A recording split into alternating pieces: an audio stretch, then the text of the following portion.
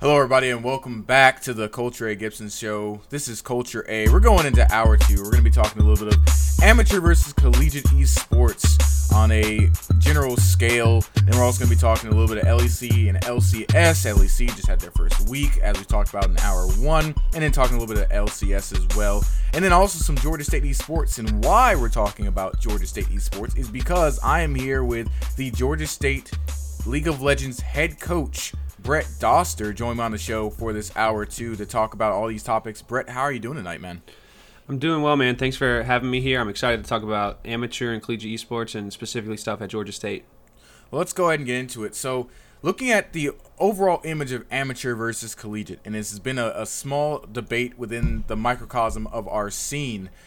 And for me, I put versus because they're both very different, and to me, amateur has a lot more positives than collegiate. If you look at the amateur leagues that we currently have going on, we have Upsurge Esports League. They have 88 accepted applications, over 150 people submitted, 3 leagues to fit the demands. Player One Esports is there as well with a successful LAN tournament, and the Player One Elite League hosting the best amateur teams in League of Legends, and in the Fusion Esports and Darkstar Gaming League in there. You look at the amateur scene, alumni, Bob Jenkins, Value, Fnatic, Winter, Jurassic, Zazel, Ablaze Olive, Piecake Lord, and there's the list could go on. And my point being is that I feel like players that want to invest the time in trying to go pro should be looking toward amateur because collegiate isn't there currently. And I know you have some inside look from it, having been on both sides of the spectrum, coaching the amateur team as well as coaching a collegiate team. What was different about your experience coaching the amateur scene compared to your current work in the collegiate arena, man? Well, I can agree with you there. Amateur players seem to have a lot more to prove. They got a lot bigger drive because when you join something like amateur, for the most part, it's pretty unpaid when you get to the leagues and Upsurge and things like that. So they come in there, they want to showcase their skill. They want to take everything seriously, whether it's a scrim, a match, or a show match or something like that, so that they can show everybody, regardless of the team, the player, or the organization. They want to show everybody that they're here to play and they know exactly how good they are, so they can keep moving up the ladder through amateur and hopefully into something like academy.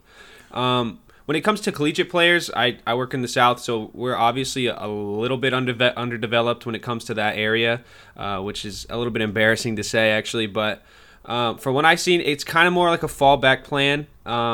It's like we want to play here at a high level, but at the same time, we want to make sure we're getting an education as well. So it's kind of like you're dipping your toe in the water, but you're not fully invested yet, like some of these players, like in Polar Ace with like Winter and stuff like that, and Supernova players as well, like where they're going all in. I couldn't agree with you more. If you look at collegiate, it's really just those top 4. It's UCI, the University of California, Irvine. It's Harrisburg. It's Columbia College, and then the University of Maryland. There's a few more in there, but those are really the top 4 that people look at highest levels of competition, and that's in college. Out of all the thousands of collegiate programs, there are 4 at the top.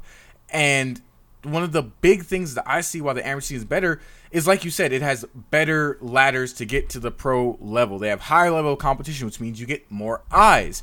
They have their crap together. They have infrastructure. Most organizations that you go to, the right ones, have good infrastructure, a place for players to grow their skills, and then there's proper exposure.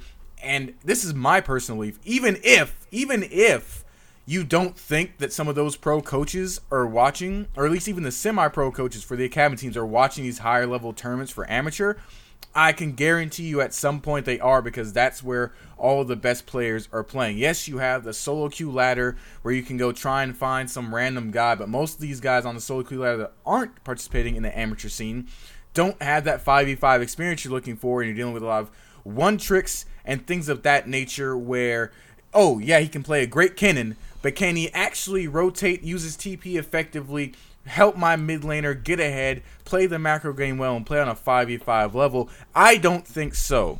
And this is something I'm going to ask you a question about in a little bit, but the question really is, like, why is the collegiate scene so far behind?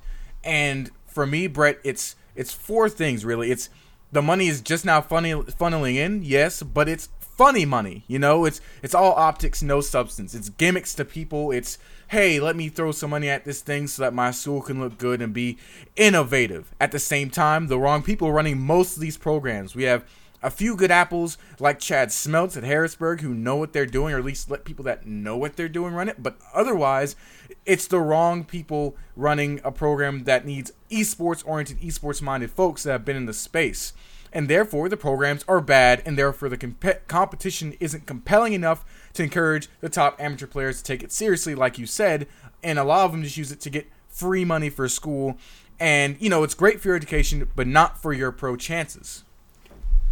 Yeah, that makes a lot of sense. I think I touched on the fourth point that you just said a little bit when I was talking to you in the previous question, but I think that those points kind of have it right on the money, except you get those outliers like Toronto a couple of years ago where they had pretty much their entire team join FlyQuest Academy, and you saw JJ join FlyQuest's main roster. I think that Collegiate has a lot more opportunities than people give credit for. I think that the opportunities are hard to look for, and they're not necessarily for something at the pro level, but they are for esports, whether it's learning those coaching skills like I'm doing or working your way up and becoming a director of esports or an esports head coach. I know several people, good friends of mine, people that go to Georgia Southern that have graduated college and been able to move on to other programs as a coach or as a director. So I think that, like, you're right on the money. Amateur is where it is for pro player like chances to make it big in the pros. But when you talk about logistics standpoint, marketing, head coaches, directors, like I said earlier, it just comes down to collegiate because that's where your opportunities are. You get the education through the textbook, and you also get your hands on through those programs. But you got to look for those programs. Obviously, it's very hard. Georgia State just started theirs 2 years ago. You know that very well. Harrisburg started theirs this year. I have a couple of universities, schools in Georgia like North Georgia and Georgia Southwestern that are starting their programs. A couple of small schools. I've been in contact in a school in Alabama called Montevallo. They're a pretty good marketing program that's looking to build their esports program as well. So, you know, there's opportunities for maybe not pro players, but pro coaches or esports directors at the collegiate level to kind of get that information and get that drive going.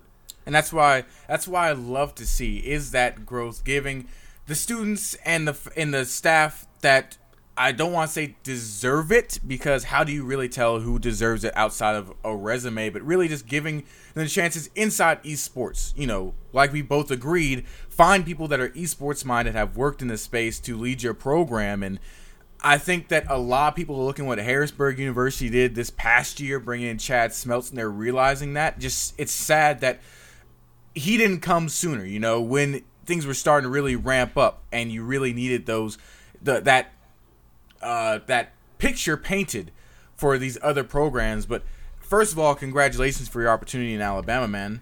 I really hope it works out for you. That's absolutely amazing and fantastic, and I hope more comes to you in the future. For anyone that doesn't know, Brett Dosser is one of the brightest young minds in collegiate esports.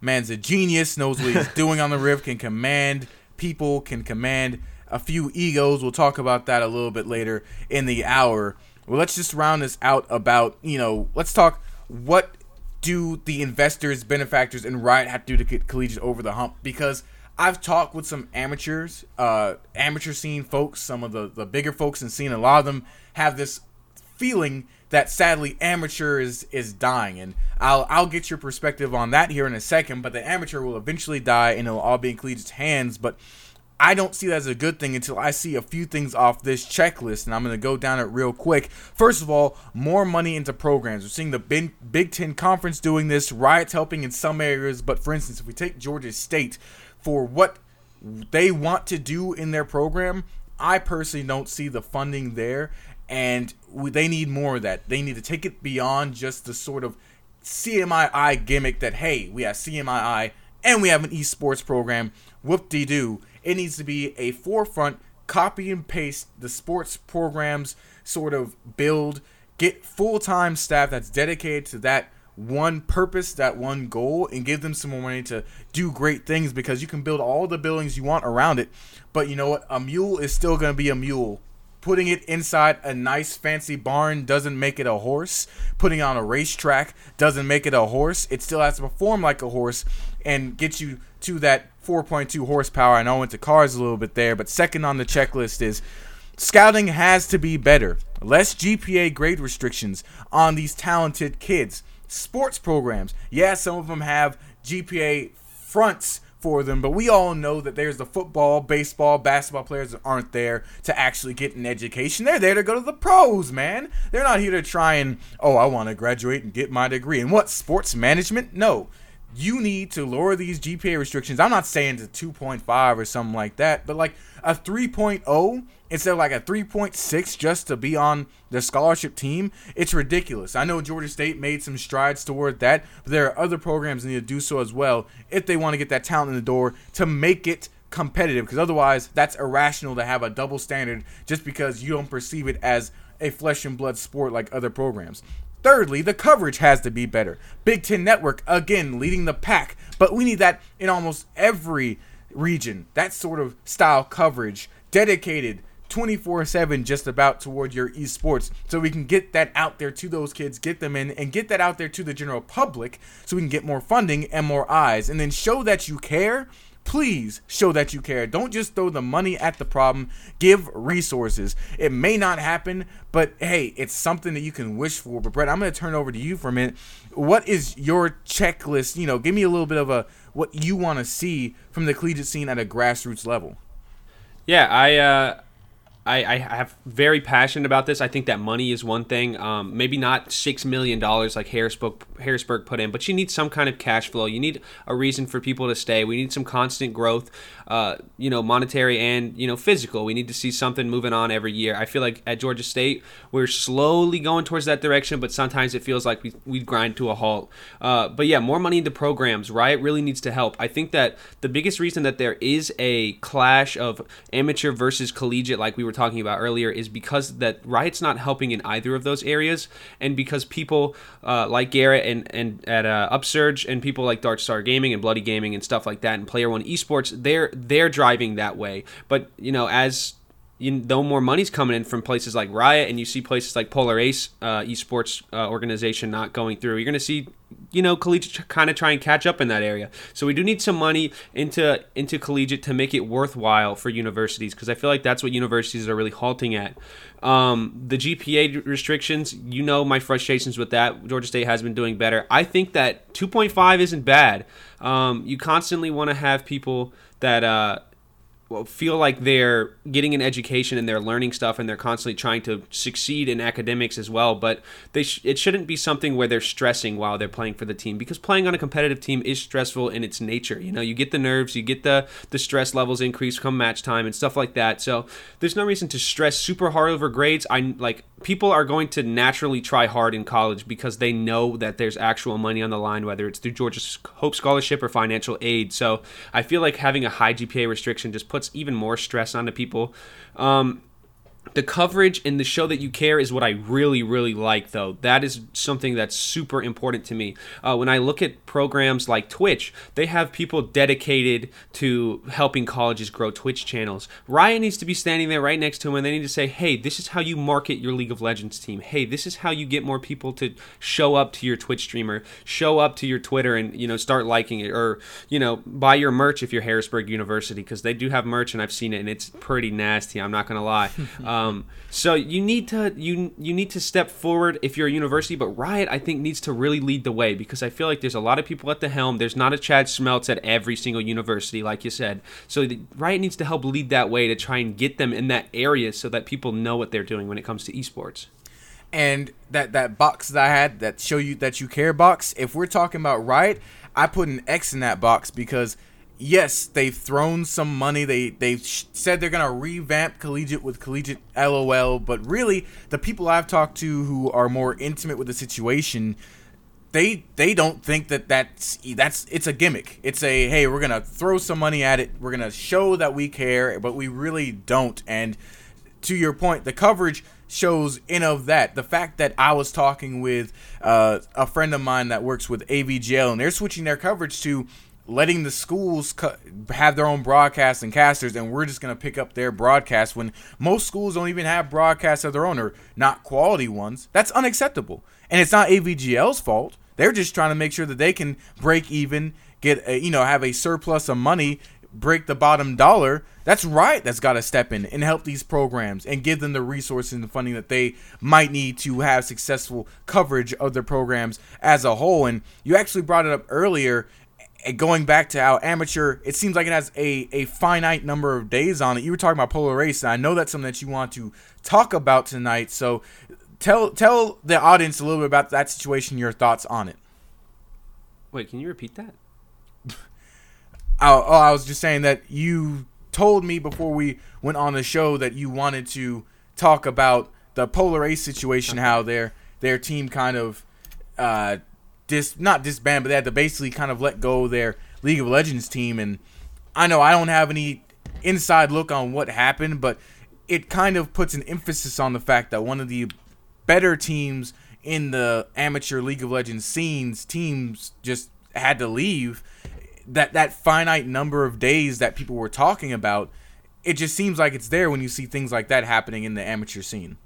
Yeah, so when you look at Polar Ace, Coach Mike put out a TwitLonger, as well as Polar Ace put out a TwitLonger. Polar Aces was a little bit more towards the vague side, but Coach Mike just let it all out in the air. Basically, what it looked like was the organization that was backing the team, not the team itself, simply just imploded a little bit. They had some investment gambles that didn't go their way. They had some risky, like I said, investments that just didn't happen and they didn't pan out, and it led to some frustrations with Coach Mike, and the team kind of just fell apart at that point. But the team is staying together. They're apparently getting a new sponsor for Wichita and the Player One Esports tournament and stuff like that. But what I really want to focus on is that the organization itself kind of faltered a little bit. Like I said, the investments, they hurt it, and they made the league team leave, which I feel like the league team was one of their biggest teams. They got the most attention. Everyone liked them. Everyone knew their players, even players like Jurassic that played at GGS Academy, players like Winter that was a C9 sub even before Academy was a thing. It just fell apart, and that's what worries universities, I think, is that what happens when they make those bad investments. They lose a lot of money, and that potentially hurts their program. The dean can just cut their program if they don't feel like it's worth it. So it has to be taken more meticulously. There's less risks, and obviously there's more legal things when it comes to collegiate, because colleges have a lot of legal hoops to jump through, whether it's money or just like flying, for example. Flying to Harrisburg, I know, is a big deal for us. So it's a lot for colleges to just jump through, whereas it looks like these organizations are just trying to go to be the next TSM or Team Liquid. Yeah, and the same thing basically happened at Verdio Pro. I remember seeing Myra's TwitLonger about how Verdio Pro made some bad investments and some bad decisions, and things went south, and they did the same thing, cut the League of Legends team, like cutting off an arm off the body. But the thing is, you usually only did that if it was diseased, and both the League of Legends teams, Polar Ace and Verdio Pro, were notably the best parts of those organizations, and they had to cut them loose. And Verdio Pro eventually actually ended up capitulating and had to dissolve. But I mean, these sorts of stories are what's scaring people and making people come to me and be like, "Hey, amateur, it's not going to last long, you know? Yeah, we have all these leagues. Yes, Upsurge had 88 applicants accepted, which forced them to make 2 other leagues on top. Well, not 2, 1 other league. They had to expand the Upsurge minor league after having 150 applications overall, you know. Yes, Player One is having these LANs that are great and have a lot of publicity, and they're having the Player One Elite Series, and we have 2 other amateur leagues that are pretty much healthy. Not as big as those other 2, but pretty much healthy. But where's the money coming from? There's no cash flow coming through these teams. A lot of it is grassroots. Hey, give me $1, give me a nickel, give me a dime here to help me run this tournament. Some of them do have investors. I believe Player One Esports do have some sponsors and investors, but like Upsurge, I mean, there's not much money really going through the money flow there as of yet, and unless things change, it will be on Collegiate to man the helm and carry, you know, this legacy of lower level esports, especially in League of Legends, where after Riot cut out the Challenger series, this is where everyone goes to play that's not LCS or Academy. But we're going to go ahead and move on beyond that. We're going to talk some Georgia State esports. And, Brett, I'm going to go ahead and rip it off right off the bat here, looking at the Georgia State esports program. Now, we both know there has been progress made in the program. There's still much improvement to be made, though. And as the head coach of the League of Legends team, I got to ask you, what changes do you want to see to not only help you improve your squad, but for all the teams within the program? Because we just talked about how some of these schools and universities have to catch up and have to sort of step up the way their infrastructure runs. Yeah, I think that at Georgia State we have the opportunity to host a very beautiful LAN. It's been improving every semester. This will be our third semester, correct me if I'm wrong, that we're going to have Panther LAN. And I think that that's where we can start for growing our program. We get more attention this way if we host great tournaments. We can get money if we potentially have a big tournament. We can start charging people to play in this tournament and having, maybe not a prize pool, but a prize like headsets or gaming chairs or something like that to kind of attract more people, get more money into the program. I think that funding is very difficult at the collegiate level because there's a lot of hoops to jump through, like I mentioned earlier, but there should be ways to fundraise.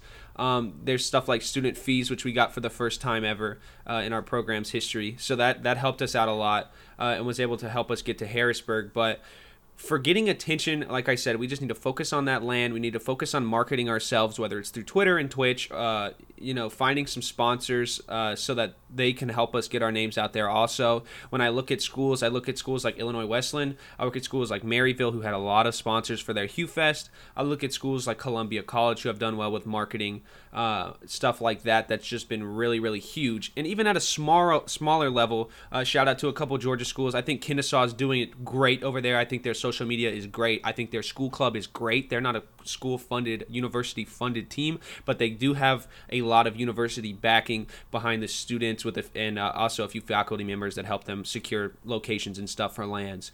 Georgia Tech, I think, does well at that as well. The Tech LAN does pretty well. Their team is pretty large. They have a huge fighting game community, which isn't necessarily related to my field, which is League, but they have a huge fighting game community over there. Their League team's pretty good. And then the big titan of Georgia is Athens Online, where everybody likes to play. So I think UGA does a very good job at that as well. And I have to say that after having worked with Pantherland and Georgia State on Pantherland for the last 2 semesters, and like you said, a third coming up this April, that I think that this Pantherland coming up will be the best one yet. And you are completely right. I agree with you on every single point you made, especially the exposure and coverage. Let's be honest. Let's be frank here. The first year and a half of Georgia State esports, it was kind of a gimmick for CMII. It was, hey, we have an esports lab. We have a program. This is great. Give us money. And that's a little bit why we are behind, why they are behind, as far as building the program up. But the fact that they've swapped that mentality with Pantherland really, really, really has made a difference. Now, I've seen it with how some of the students interact with how Pantherland was run and how much student outpouring we had. My entire casting team was all students. I didn't have to pull anyone out of my freelancer notebook to try and come in and come through and help us. Student volunteers left and right. I think if we add some sponsorships to that, get more than just the DreamHack guys and Axis Replays and Andrew Greenberg at GEL. God bless them. I love them all. But we got to get more money through this. And like you said, it is a lot of red tape because you got to go through the university because we are not our own program, which is something that if I were looking for something to improve on, make it its own separate program like the athletic department's program where it's its own entity. The athletic department owns the rights to Pounce. We can't use Pounce. They own the right to Pounce. They get their own sponsors. They get their own money. We need something like that because right now a lot of that red tape is because we are caught up in the usual university mess instead of being our own solid section in our own esports program. Because I think that even without all that extra funding, we had some of the best teams in the South. League of Legends wise, I know our Overwatch team was, I believe, top in the nation. CSGO team, God bless them. Hopefully one day we'll get them into the esports program. They're the number 1 in the nation. Smite team is getting there. Paladins getting there, so there's a lot of potential We just got to invest in it, Brett. And I know you feel the same way, but I'm going to focus in on the League of Legends team specifically. And I've looked at this roster. I know it's 3 new faces. We still have Asim. We still have Kevin, a.k.a. Old the Best. And a.k.a. I can't remember what Asim's in-game name Sinestro. is. Sinestro, thank you. I'm so used to calling him Asim that, it just the in-game name just gets lost sometimes. But the point is, the team, it's full of new faces this year, man. And with only 2 returning veterans on that squad, what direction are you looking to take the team in as this is your first year as the head coach? Yeah, I think that we're in an interesting process. We no longer have that starting 5, that iron 5 that we've had in years past, or that those 3 or 4 staple members. Now we have 3 new guys coming in, 3 talented new guys. We have D2 players in the top lane in the support role. Our jungler's catching on; he's learning really fast. So we're trying to get our foot in the door, for winning the South. Obviously, it's a big task. The South, even though it's a little bit weaker than most regions, it's still a big task to win that. It's going to be a long process to build a winning team because, like you said, we got 3 new guys, and we have to shape those mental habits, shape those solo queue habits, shape those attitude habits into something that's good for teamwork. But yeah, that's the stage we're currently working on. We have a lot of good pieces, like you said, Old the Best in the mid lane and Sinestro in the bottom lane, but we just need to keep on building on that teamwork and that communication so that we become not just teammates but good friends, and we can trust each other 100% when we make a shot call or when we make a game time decision.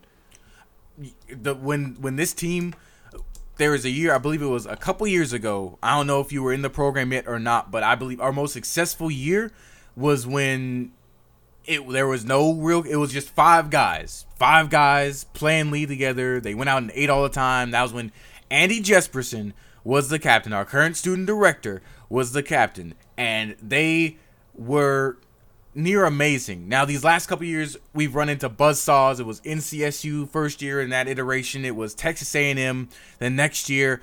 After watching what we did at the grudge match, though, at DreamHack Atlanta, after seeing it in person with my own eyes, the way those rookies played up on that stage, their first stage experience, and they didn't shudder. They did not wilt under the pressure. They went out there, and they smacked whatever team that was. I don't remember who they were because they got beat so bad. Central Florida. They got beat so bad. The Knights, they got beat so bad. I'm really excited for what this team can do in Collegiate LOL. Have you guys already started playing games? Our first game is coming up on Saturday, the 26th. We play Texas State University at 4. Texas Eastern. State University at 4, ladies and gentlemen. Tune in to watch it. Hopefully someone will be streaming it. I'm going to be watching it. I'm going to be supporting them. But last question on the topic of Georgia State esports before we move on to talking about some more global competitions is, looking at the 2 veterans on the team. They've been, as you said, the best couple players for the past 2 or 3 years. Those have to be some really big egos that you got to deal with. You got to temper them because they want to be vocal. They know they've been there a while. They know that they have the tenure, as they say in the university system, to state their opinion at times. But how do you turn what could be a traditionally difficult situation into positive energy that can be used to make a winning team? It's all about living and learning. That's what I think it is. Everybody's still a kid here in my eyes. I'm 19, turning 20 in April, but a lot of people, nobody's over 22, 23.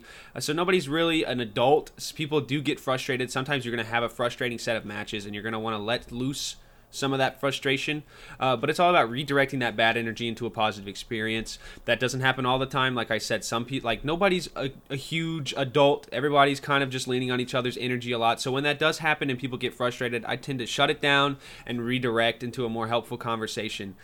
Usually it never extends farther than that, but afterwards I'll pull someone aside, whether in DMs or in a private Discord conversation. I'll talk to them personally. There's no reason to yell, embarrass them in front of the team. There's no reason to escalate the conversation. Just move it on so that you can start using those precious minutes of team-coordinated time on team-coordinated things, and then you just work on those attitude problems later. It's a great answer, sir. That's what I like to hear from my head coach, knowing how to lead these young men, a young man himself, knowing how to do the thing, shake and bake, and be that mediator, that mediator that can get everyone back on the right track. But let's move on to some more global action. As this past weekend we did have some LEC action. I almost said LCS, because remember, This is now the League of Legends European Championship. No longer the EULCS, rebranded, franchised, put a little bit of bread on that chicken, fried it up, put some spice on it, made it into something that people can taste, can love, and ain't bland. It's delicious now. And I just want to ask you, Brett, week 1, what's your first impressions on week 1 of the LEC, man?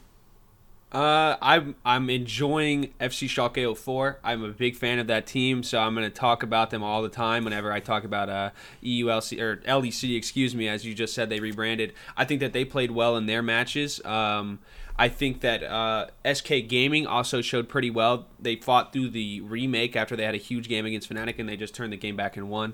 I think there's new players like Abadaje in the mid lane for Schalke that's playing very well. I think that he's very, very good, and he has an ability to kind of turn teams around, given him time to grow. Self-made, the jungler for SK Gaming, really good. His Sejuani was nasty. I really love that kind of gameplay. You have people like Pyrian for SK as well. But if we're talking about top of the table for Europe after what I saw, G2 has just played absolutely perfect gameplay so far. They've shown that even though the teams have gotten closer in the EULCS, they still have pound for pound the best mechanical players in every single role. Wunder is still playing like a champion, like he was at Worlds. Caps is showing why he was in the World Finals with Fnatic. And Perkz, people didn't trust him. They either had him first or last in his AD carry positioning, but I have him second or third. I think that he is one of the best AD carries right now. I think that he's flexible. I think that he's smart about the game, and mechanically, he's a god. And I gotta counter you a little bit, but not on the fact that G2 is who they are. They're smurfing. I'll admit, they are smurfing on people out there on the Rift. They like you said, they've shown that they're mechanically superior, they're macro superior. The Perkz Caps move did work. You can see how much Perkz' own knowledge, having spent that year of Fnatic, helps with just how well their macro works and being able to somewhat play through him. But there's really any lane they can play through because everyone's out there. Even Jankos on that jungle Karthus playing some OP like that, press R, and everyone's dead after 16 minutes. But my thing is that they really haven't faced anybody that could challenge them. They really haven't played that team yet. I give SK a little bit of a mulligan. I think they're on my radar too. I give them a mulligan because they're nowhere close to G2. But on that note, I just can't wait for the Misfits G2 game, man. That Misfits look clean. They look efficient. They're a well-oiled machine. If there's any team that's a well-oiled machine, it's them as far as macro play. And with Gorilla at support, they can just do what they did the previous year, but it's just a better version. It's that 2.0, play through the bot lane, completely smash your play in the bot lane with Maxlor. And they have Febiven in the mid lane, Soaz in the top lane, who are not going to traditionally lose lane. Febiven is rearmed, redeployed. He's re-up for this season. You can tell he loves what he does again, and it shows on the Rift. And that's going to be my match to watch this coming week. And like you said, SK, pleasant surprise. I love what they did against Fnatic. I love the fact that even though there was a remake, they still basically went out with the same game plan, executed. Self-made is a player to watch on everyone's radars. Whether he flops or not later in the season, the ceiling just seems so high for this young man. He can only go up so far, especially after the masterclass he pulled against Broxa. But let's focus in on Fnatic real quick. Should Fnatic fans be concerned? I know it's extremely early in the season, but I don't think anybody expected the amount of the lost synergy that they had when Caps left. We knew that things would be out of sync, but we didn't think that they would have, say, Bwipo split pushing on Urgot in the right lane and the team trying to defend a Baron across the map 4v5. No one saw that one coming. Yeah, I think Fnatic seems to be struggling to find an identity without Caps. Caps, one of the best players in the world. I think that you can only say good things about that guy. So they played through him very heavily. His champion pool at Worlds was an ocean. It felt like he mastered everything that he played. So they were able to just lean on him pretty heavily. Now the training wheels are off the bike. They have to try and learn how to balance themselves, and they're falling down a little bit. Nemesis, I think, is a good piece. I think it takes time to learn. We got to remember that it took Caps a year and a half, 2 years to become the Caps that was at Worlds 2018. So we got to give Nemesis some time to grow. Fnatic need to know that they got to take it slow. They realize they're going to get hit in the face. They're going to take a few punches, but they got to continue to build up Nemesis. They got to realize that Bwipo no longer has Soaz behind him. Maybe there's a little bit of not a issue with him being lazy or something like that, not feeling his spot is going to be taken, but just an issue with his mental and making sure that he's still grinding to become the best player. I don't want to assume anything about that guy. I think that he's one of the most talented top laners in the world, but I think that they need to realize that they gotta bolster up Bwipo. They gotta make him the guy that he was, the 1v9 guy, the guy that was dominating that matchup against C9 in the semifinals. They gotta keep building Nemesis's mental up. Nemesis a new guy, so he's gotta learn how to play with people like Hylissang and people like Reckless and Broxah, some big names, a big org, Fnatic. That's a lot to hold in one person. He needs to realize that he's got to build that up. But yeah, I think that they're going to be fine. It's a rough start. They still have Broxah, they still have Bwipo, they still have Reckless to just lean on. Nemesis it's gonna take him some time. Maybe a split, maybe another, or maybe by summer you'll see him kind of become his own man. But it's got to take time in order for him to grow. I mean, despite what looked like a mediocre start from the young gun, he was still at the top. If you look at the stat sheets, I look at OracleElixir.com, he was still at the top of just about every other category except for laning phase categories like CS difference and goal difference. But then again, he was put into counter matchups every single draft they had, and I think a lot of it was just the fact that, as you said, they played through Caps, and it was mainly Caps Broxah, and how Caps relieve room for Broxah to go off and be Mr. Broxah, and Nemesis has to be willing to fill in that role. And I feel like Hylissang is almost a bit restless. I saw him make a few mistakes in the bot lane, out of position, a little bit over aggressive because he couldn't roam up to Nemesis's lane and use the advantage they might have had in the bot lane to try and assist his mid lane. That's just not how they were playing those specific games. It just looked, the UOL Hylissang, that over aggressive Hylissang, out of position, shouldn't be there, gets caught, dies, that sort of thing. So, but I agree. I think week 2, week 3, this will be close to the old Fnatic, but nowhere near the strength, I think, with Caps. And we're going to take a more broad look at the LEC now, take a look at everything and not just a specific team. And Brett, does this season feel any different to you than previous EU LCS splits? Because to me, it feels the same. It feels like the same meal, but cooked differently, man. It's G2, Misfits, and or Fnatic at the least top 2, with every other team in the scrum below them fighting. They're almost there. They need one more thing to get them over the hump. They're not just there yet. And the only difference is that we have some old brands back. OG, SK, and SK looks promising. And I know it's only been one weekend of games, but I mean, it just feels like the same as far as the competition. Nothing really has changed about how things are shaking out. I'm not seeing, Schalke no Fur at the top. They are 1-1, but I'm not seeing them vying like G2, Misfits, and Fnatic. They're still seem to be, head and shoulders above the rest. Yeah, I think that G2 and Misfits, they're ahead. They have better mechanical players. You mentioned stuff like Febiven, Gorilla, just some big names. They still have Hans Sama, and we already talked about G2 and how pound for pound they're the best team in the league right now. But I think that we have to give it a little bit more time. We got to let those teams catch up in communications and macro, and they got to let them become their own team. So what I'm looking for right now in week 1, week 2, week 3 is I'm looking at how much hype is into it. I'm looking at, like you said, the old guards, the El Clasico that we had in week 1. I'm looking at Origin, how they're going to do when they're coming back with the new backing. SK, I'm looking at stuff like that. And then I'm looking at what kind of roster moves have happened so that we can look a little bit into the future on how the LEC is going to look like. I'm looking at Ignar right now for Schalke. I think that he's you know him for the Leona, you know him for the Blitzcrank at Worlds 2 years ago, so you're going to hope that you're going to love what you're seeing there in terms of his creative picks. But yeah, I think that the new rosters, the intense week one matches that we had with stuff like SK versus Fnatic, and the huge spike in viewership, which is what I saw a lot. I think that the first game between Fnatic and SK in week one, day one, had about 300 or 400,000 viewers. I'm sorry, I don't know the numbers exactly off the top of my head, but they averaged about 240,000, which if you were around in spring last year, it was EULCS, LUL in the Twitch chat with some low numbers, but that's a really good number for EULCS coming forward. But yeah, I'm riding the hype train right now, and I'm waiting for the gameplay to kind of catch up. I think that there's a lot of teams that can go for the top of the table. G2 and Misfits, like you said. But I'm liking SK. I'm liking Schalke. If Origin can get it a little bit more together, I think Mithy has a few problems that he had on TSM that he's been carrying with him.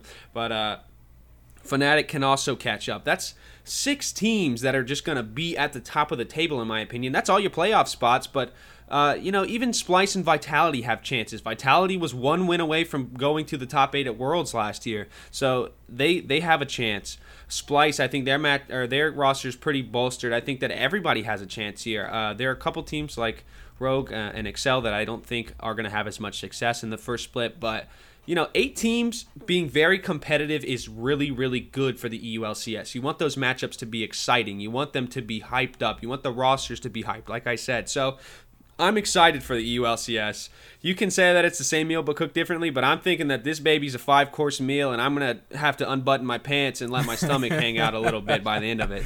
Oh, don't let it hang out a little bit too much, man. Old girl might leave you over too fat of a stomach. But I think I can feel you on that. I can feel you, and a lot of it, I can see is just teams getting used to having their rosters not having those mainstays. Like Vitality lost some players. You said both teams, Vitality and Splice. Splice lost Odo Omne. Just getting used to not having those staple names and how to play without them.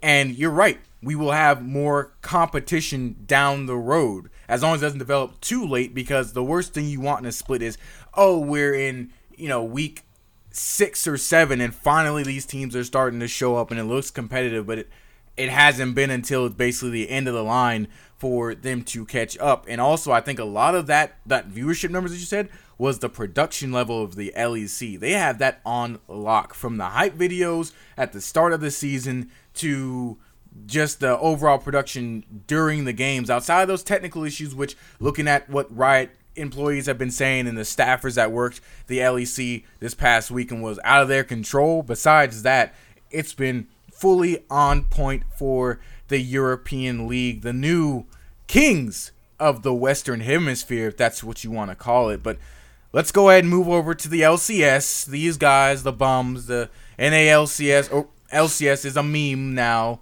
And I talked about them in hour 1 about how I'm dissatisfied with their work on their marketing before the season started. But nevertheless, let's talk about competition.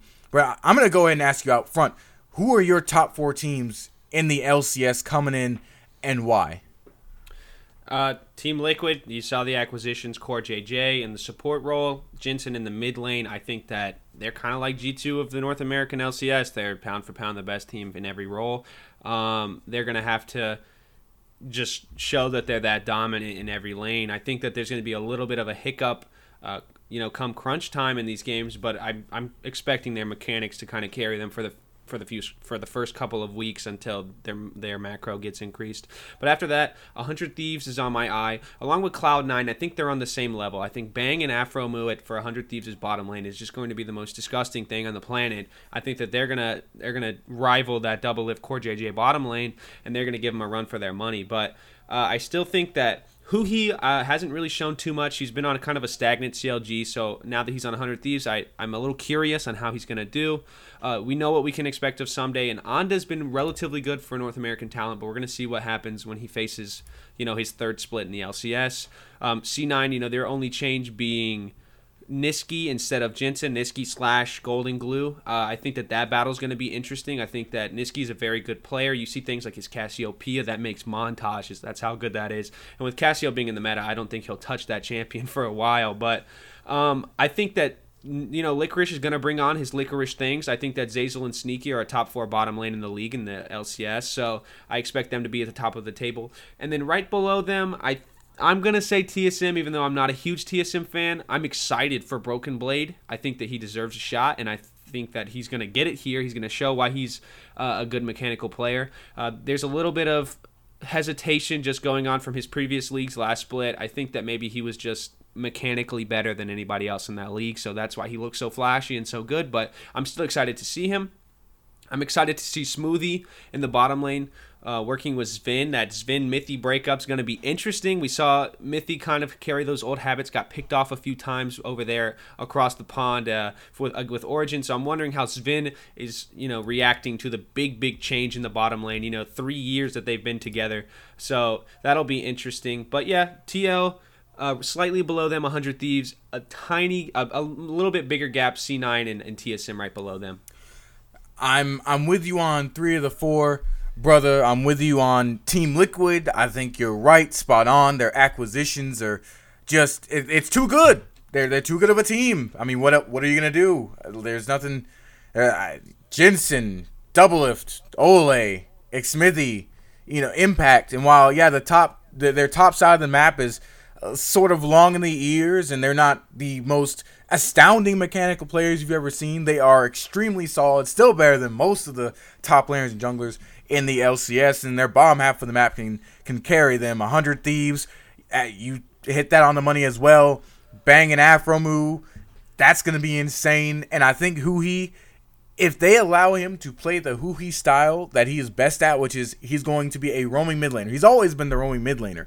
The thing that didn't work at CLG was the fact that they tried to put the onus of the team on him, but it was not involving him rotating and roaming. It was more, you're going to stick in lane, and we want you to win lane, and then transfer that. And Hui's always been a guy that is better at roaming to his side lanes, helping them get leads. Now he has a side lane he can go to. You already have Someday up there in the top lane, but you don't really need help Someday. Best top laner in the LCS last year. He has a bot lane who he can roam with consistently and just do great things. I think they're going to try and play the map just like Misfits did this past weekend.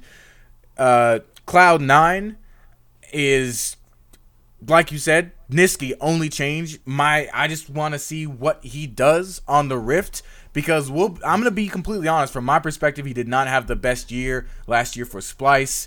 It was okay. It was not the Nisqy that I thought he could be. Was it was Splice, or was it Envy that he played with last year? It was Splice. It was Envy 2 years before. Right, so Splice. I think he didn't have the best year with Splice, and this is his chance to prove that he can play to the level we know that Nisqy can play at for a top 3 team in a region. I gotta differ with you though on the 4th team, which is, for me, it's Clutch Gaming. It sounds crazy right now, but when you look at the spring split, the teams that succeed are usually the ones that either are just head and shoulders above the rest, like the Team Liquids and 100 Thieves, just mechanically, macro-wise. Even if there are some new pieces in there, they're so good at what they do that it shouldn't affect anything. And then it's the teams that have that innate synergy, that have played together for a minute, like the Cloud9s. And Clutch Gaming, if you look at their roster, Huni and Damonte are really the only 2 new members on this team. And Damonte, I believe, has played with some of the players on the Rift for Clutch Gaming right now in Academy before. It's Piglet and Vulcan in the bottom lane, who played all year together for the Academy, for their Academy team. So that's a good synergetic duo. Huni in the top lane, good individual talent. You don't know if you can put the reins on him or not, but you don't try and put the reins on Huni. You just let wreak the dogs of war in the top lane and hope that he doesn't go 0-10, that he goes 10-0 for you. And you have Lyra, who's a superstar jungler that's just needed a team around him. And Damonte has always been a competent mid laner. And I think for the first split of LCS, that's all you will need. TSM, I like the roster so far. I just think they're going to take a split, as TSM usually does when they get new pieces, to get used to each other, get acclimated to the play style, get used to the TSM atmosphere with the fans, the fanfare, the media. All that's going to be in Broken Blade's face. Smoothie, he's been in the LCS for a minute, but he ain't never been on TSM before. The whole different experience, man. Whole different deal. And I'm telling you from the perspective, I'm a TSM fan. I'm going to gut you like a fish if you lose me a game in the LCS. That's what we do. So that's the only one I differ on with you, Brett. But my question to you, and this should be the last question of this hour, is who of your top 4 do you expect to flop first? If they are to flop, who would be the one to flop first of your top 4? Looking at that's a very difficult question because I think that the top 3 and top 4 for me at least are pretty big staples, and you don't want any of them to kind of fall over. I expressed some discomforts with 100 Thieves, like I said. Huhi, not the best split, like you said. He's more of a roamer, so I'm interested to see what they're gonna do. I think that Anda has some obvious faults, but he's been improving steadily, so I'm excited for that. We can expect Bang Afro to maybe not be on the same page. But I guess I'd have to agree with you. Team Solo Mid is probably going to be one of the ones that would have to falter. I think the Sven and Miffy breakup is going to hurt the bottom lane of Sven and Smoothie a big portion. I think it's going to take not a long time, but a pretty decent amount of time for Sven to start to get back into the swing of things. Broken Blade's a big question mark for me. He's similar to Huni, but he's not the mechanical player that Huni is, in my opinion.